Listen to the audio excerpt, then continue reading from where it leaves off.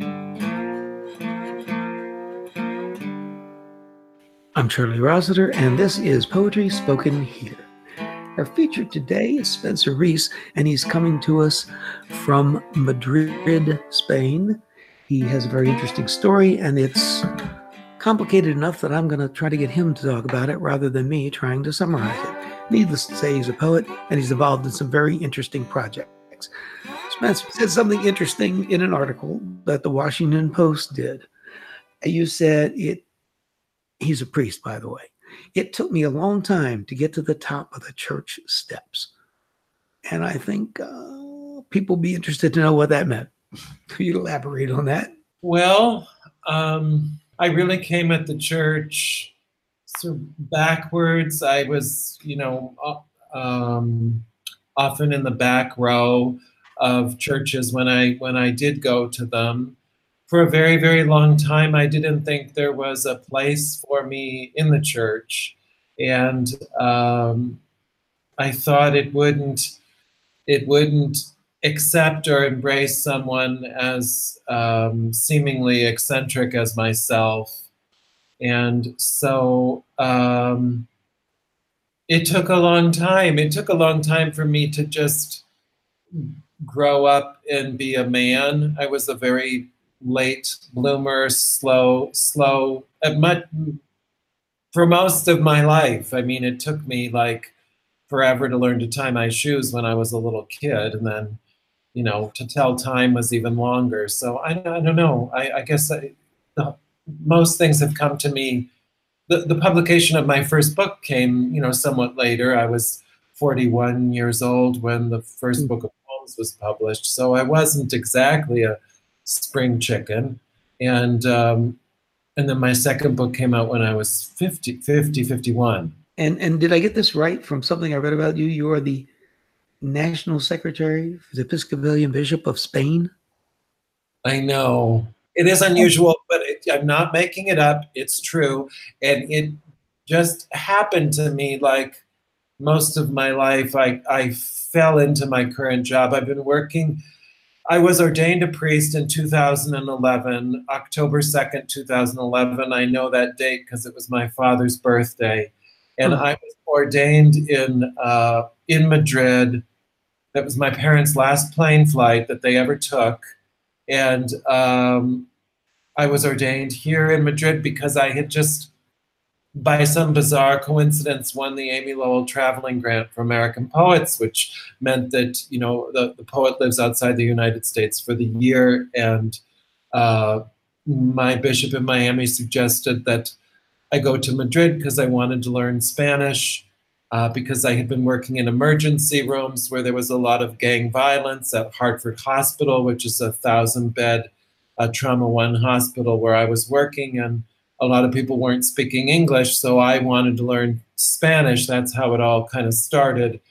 And then bizarrely, that led to my flying to Madrid and being ordained in 2011 as an Episcopal priest, which is unusual because Spain is like 150% Catholic. But for about 150 years, there has been an expression of the Anglican Episcopal Church, which is quite heroic and valiant and unusual and on the margins, and a church that has suffered a great deal.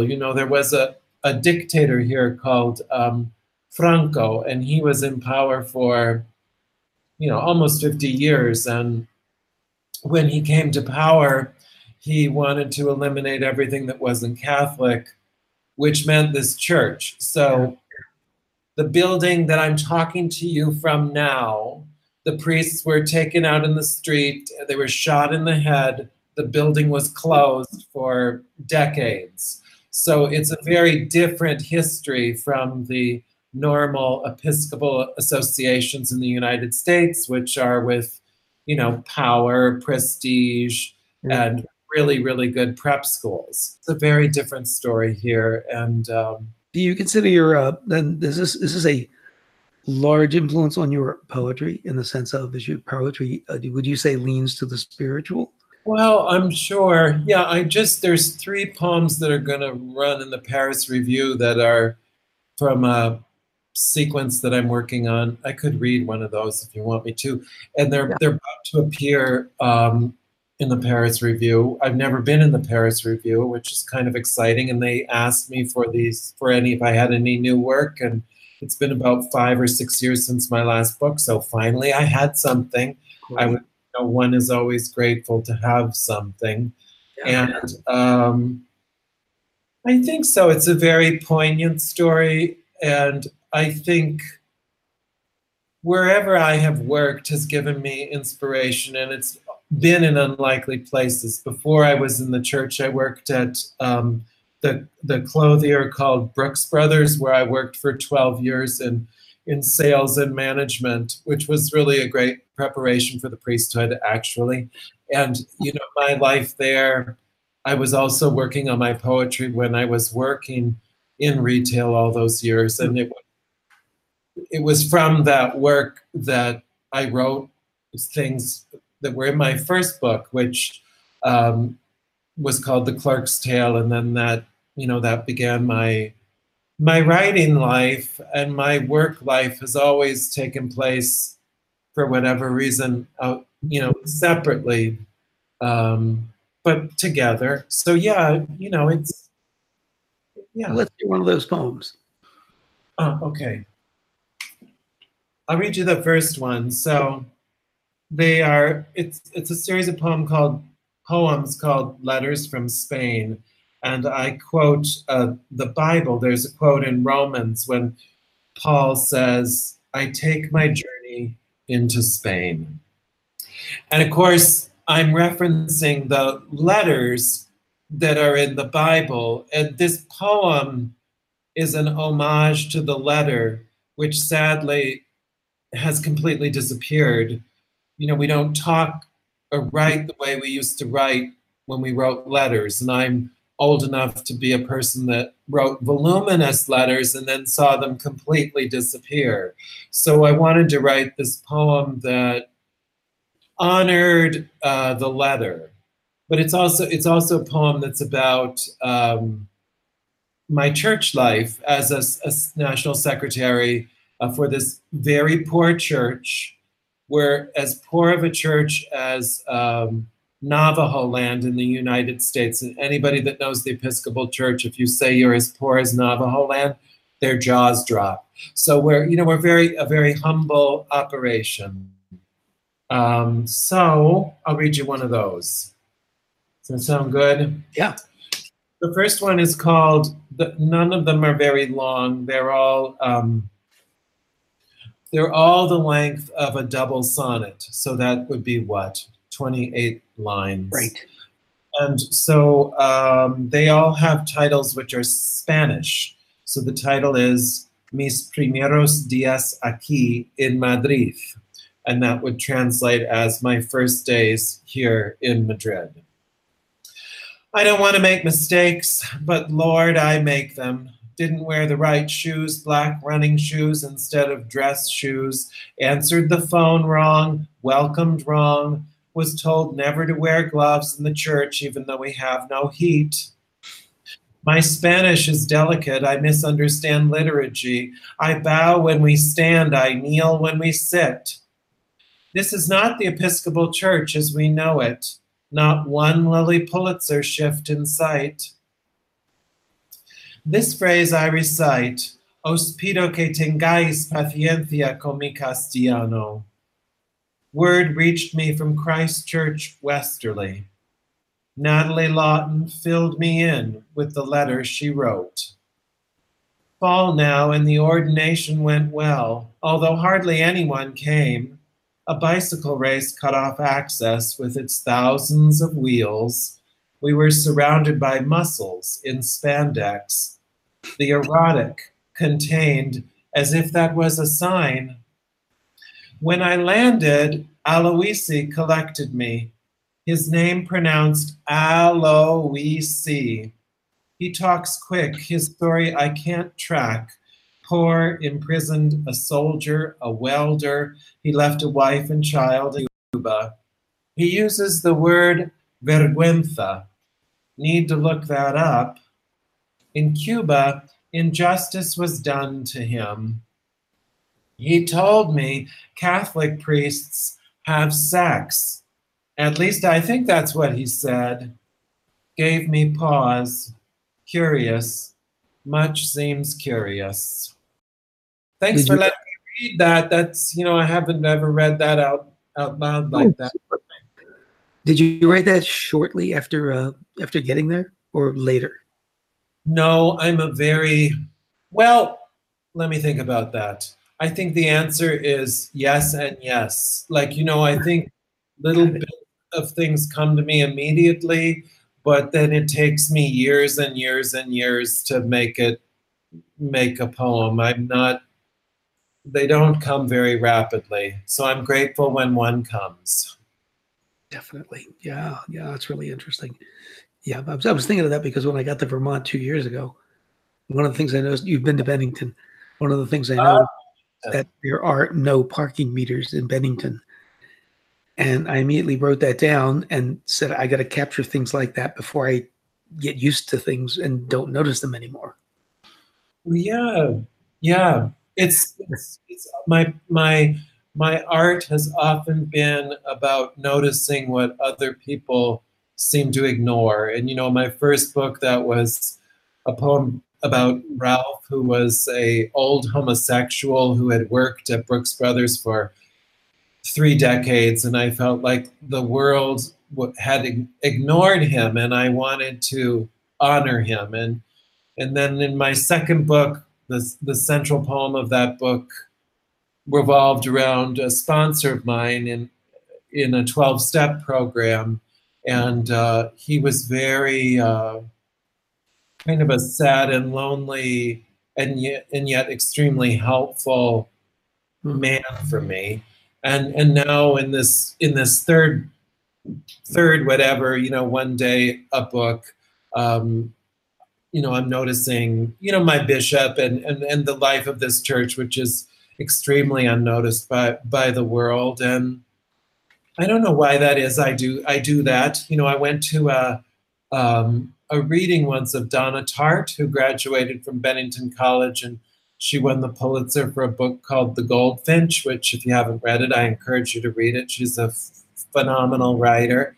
And I went to a reading once that she gave, and they asked her, why are there orphans like in all your books? She's written like 3 big, huge sort of mystery Gothic books. And she said, I don't know why that happens. And I guess my answer would be the same. I don't know what I'm doing.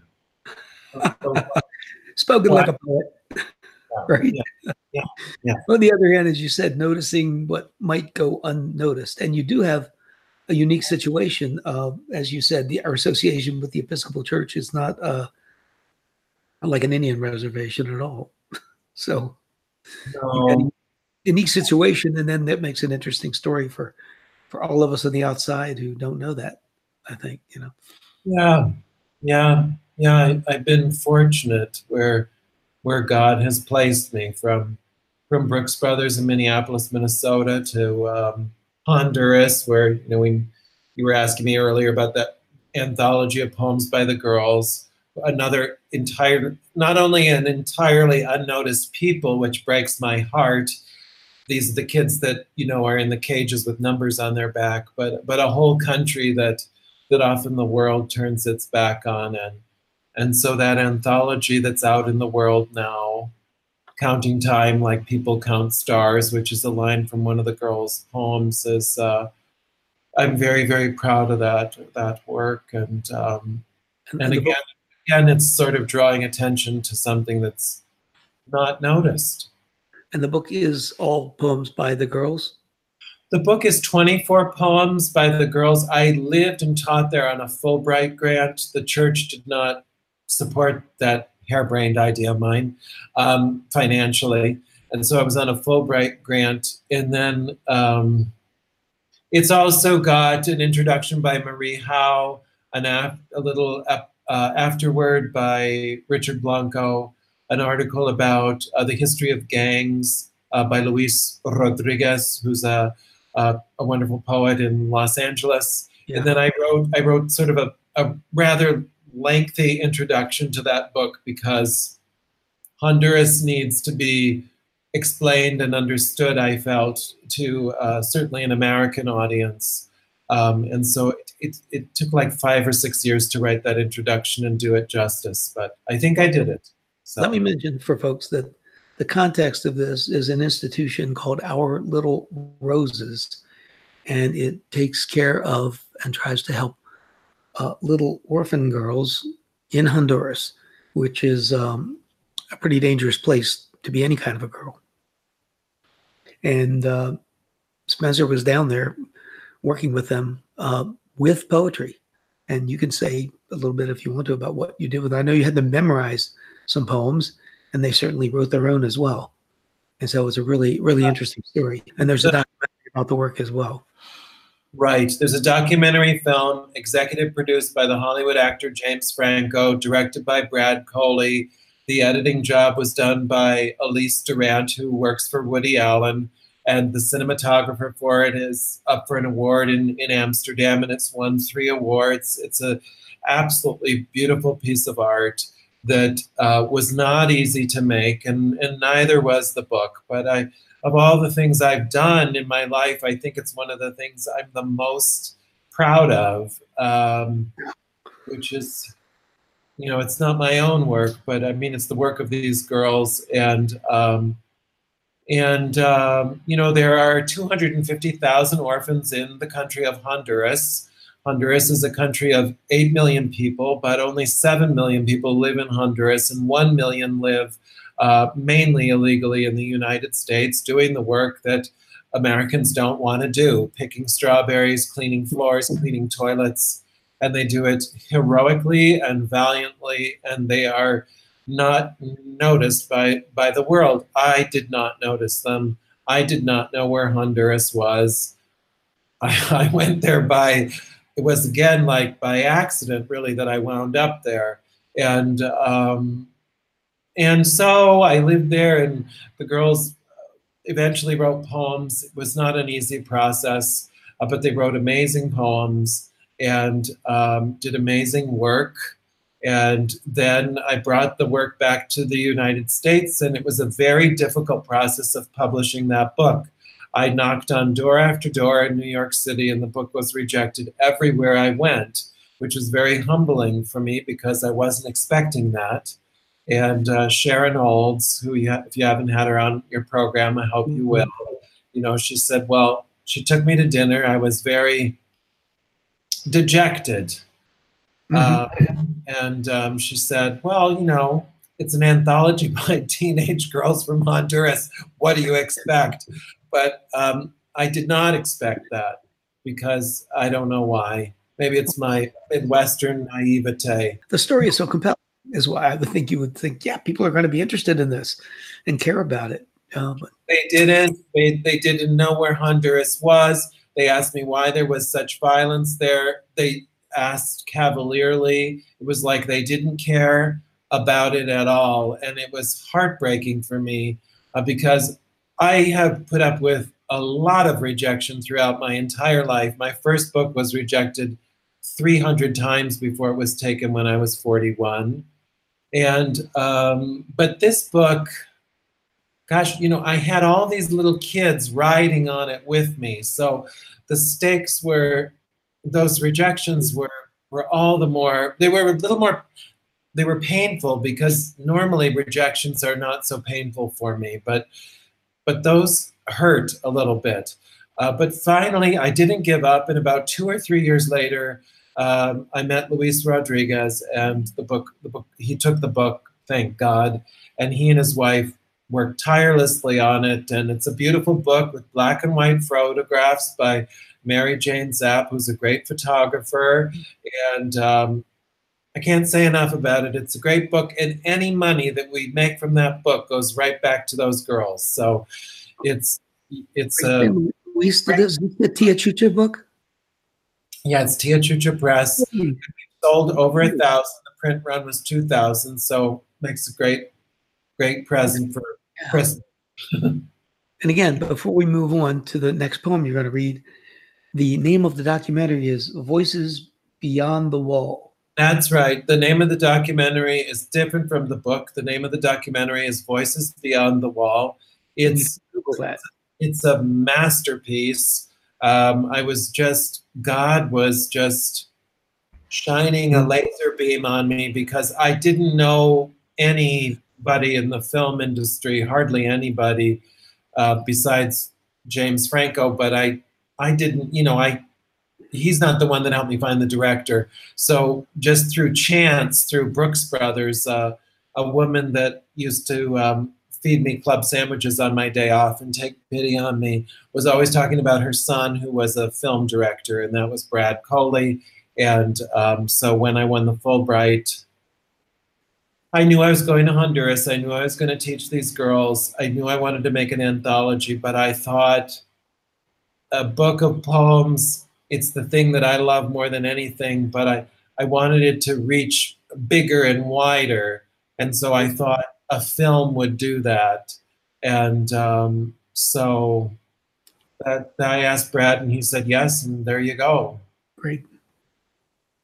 Okay, well, let's hear another poem. I love it when we get your good story and your poetry as well, all in one podcast.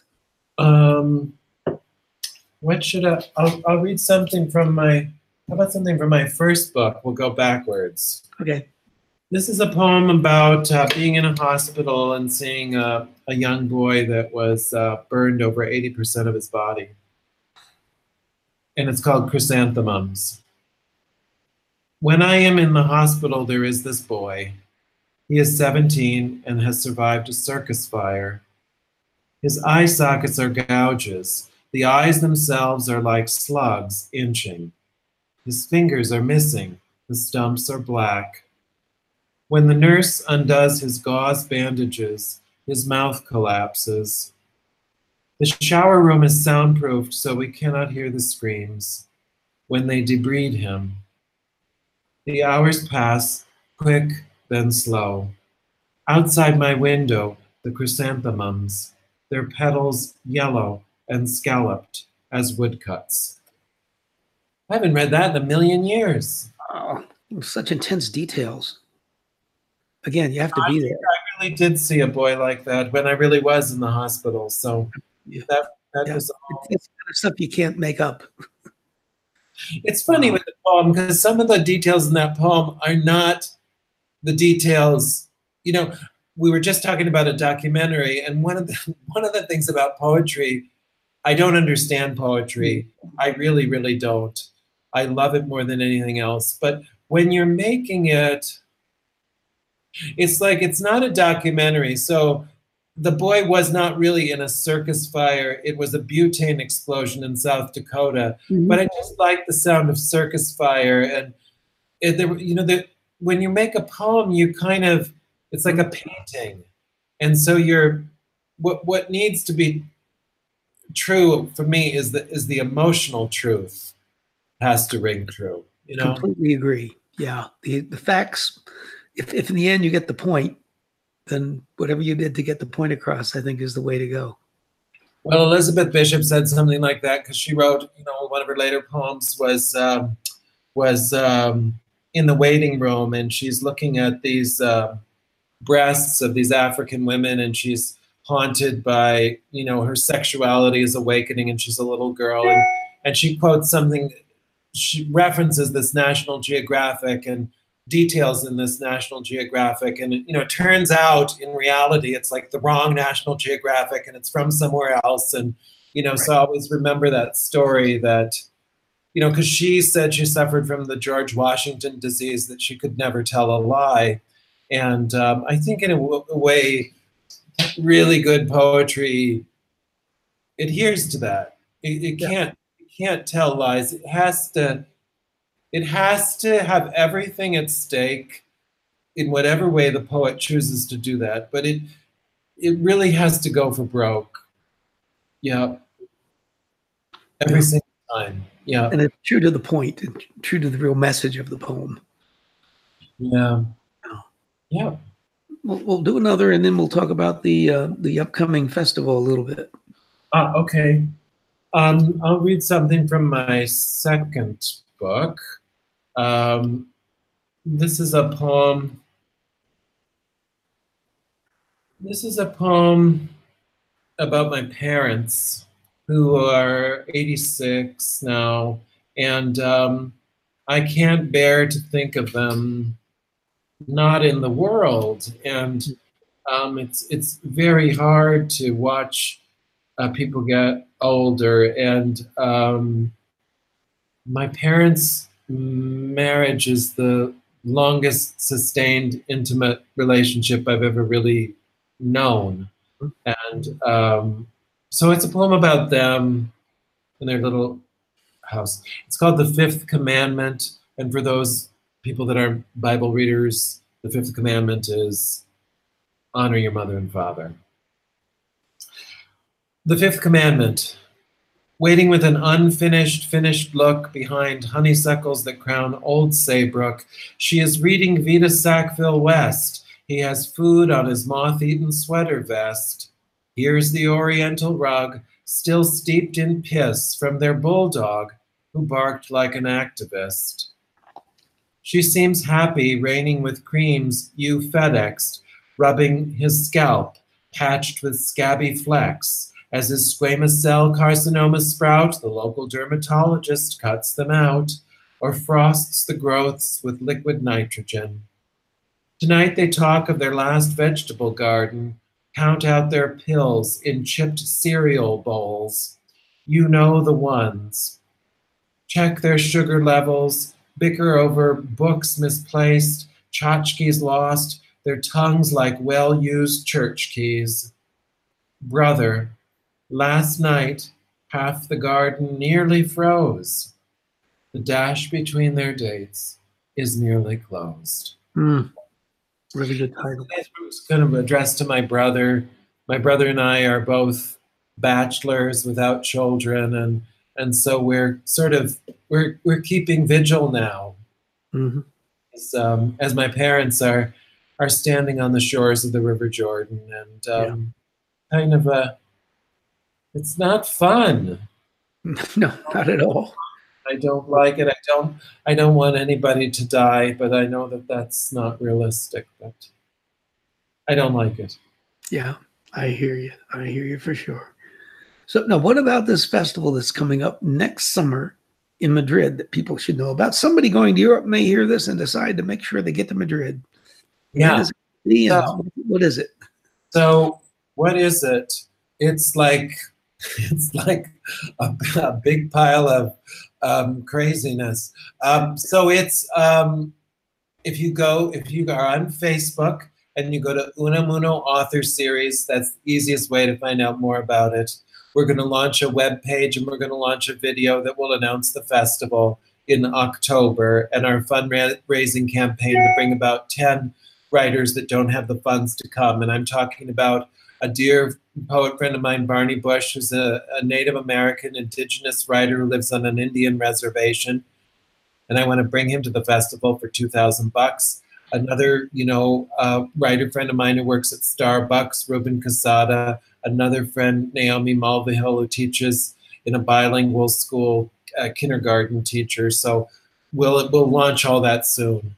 And then there's about 50 or 60 other writers who have means, who have university jobs, like Greg Pardlow, who's a friend of mine who just won the Pulitzer, Natalie Diaz, who's an amazing, amazing poet, an indigenous writer also, and she was just here to read and just is still inspiring all of us. And Sharon Olds and Nick Flynn and Marie Howe, and so big list and Carolyn Forche and Michael Dumanis, who you had on your show, and Mark Wunderlich, and many, many others, Henri Cole. And so we're going to have lectures in the morning on the Civil War. Those will be in Spanish. And then during the day, we'll do recorded interviews like we're doing now, half-hour interviews that the Paris Review has asked for first refusal rights for their podcasts. And then in the evening, all these writers will read their works.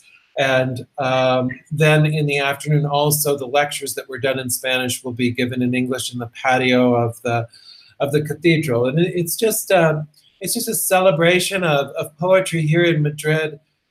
with a lot of my American writer friends who kind of feel isolated and beleaguered. A lot of my writer friends are Latinx poets. That's the new phrase for people that are Latino or Latina, and now because I run around speaking Spanish so much, I love that community of writers. A lot of writers from the Cave Canem group, are also coming. One of my assistants just won the Cave Canem Chapbook Prize. So it's a big celebration of all kinds of poets at all different levels. There's a poet coming, I think, from Springfield, Massachusetts, who's just writing some of her very, very first poems that she's been writing, ever. So wow. It'll be a big, a broad range. And I think, Charlie, poetry has given me so much. I just turned 55 yesterday, so it's my double nickels time. All right. I feel a very strong sense, and it began with the documentary film and doing the anthology by the abandoned and abused girls of Our Little Roses. A very strong sense of wanting to give back to poetry because it's given me so much, and I'm never going to be able to give back what it's given to me. So you're doing pretty well, I'd say. Do you have dates for this yet for the festival? Yeah. May 27th to June 1st. May 27th to June 1st. And if you go on that Facebook thing, you'll see all of it, all of our interviews. Just it's just going to be a big celebration. Sounds great. Yeah. Well, Spencer, I'm so glad we could do this. Do your poetry and talk about your projects and your most interesting life to date. Well, thank you for taking the time to talk to me, little old me here in Madrid, Spain. Oh, shucks. All right, Spencer, it's been great. I'm Charlie Rossiter, and this is Poetry Spoken Here. Our guest today, Spencer Reese, talking to us from Madrid, Spain. Join us again next time to let poetry speak to you.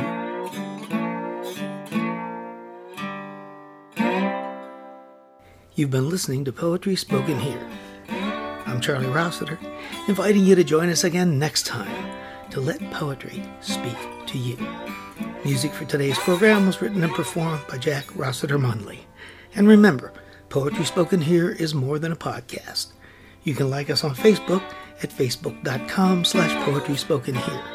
Follow us on Twitter at twitter.com/poetryspokenhere. For more about today's show and other Poetry Spoken Here podcasts, as well as our blog, just visit our website, poetryspokenhere.com. If you'd like to submit suggestions of poets or topics for future podcasts, you can send to our email address, poetryspokenhere@gmail.com.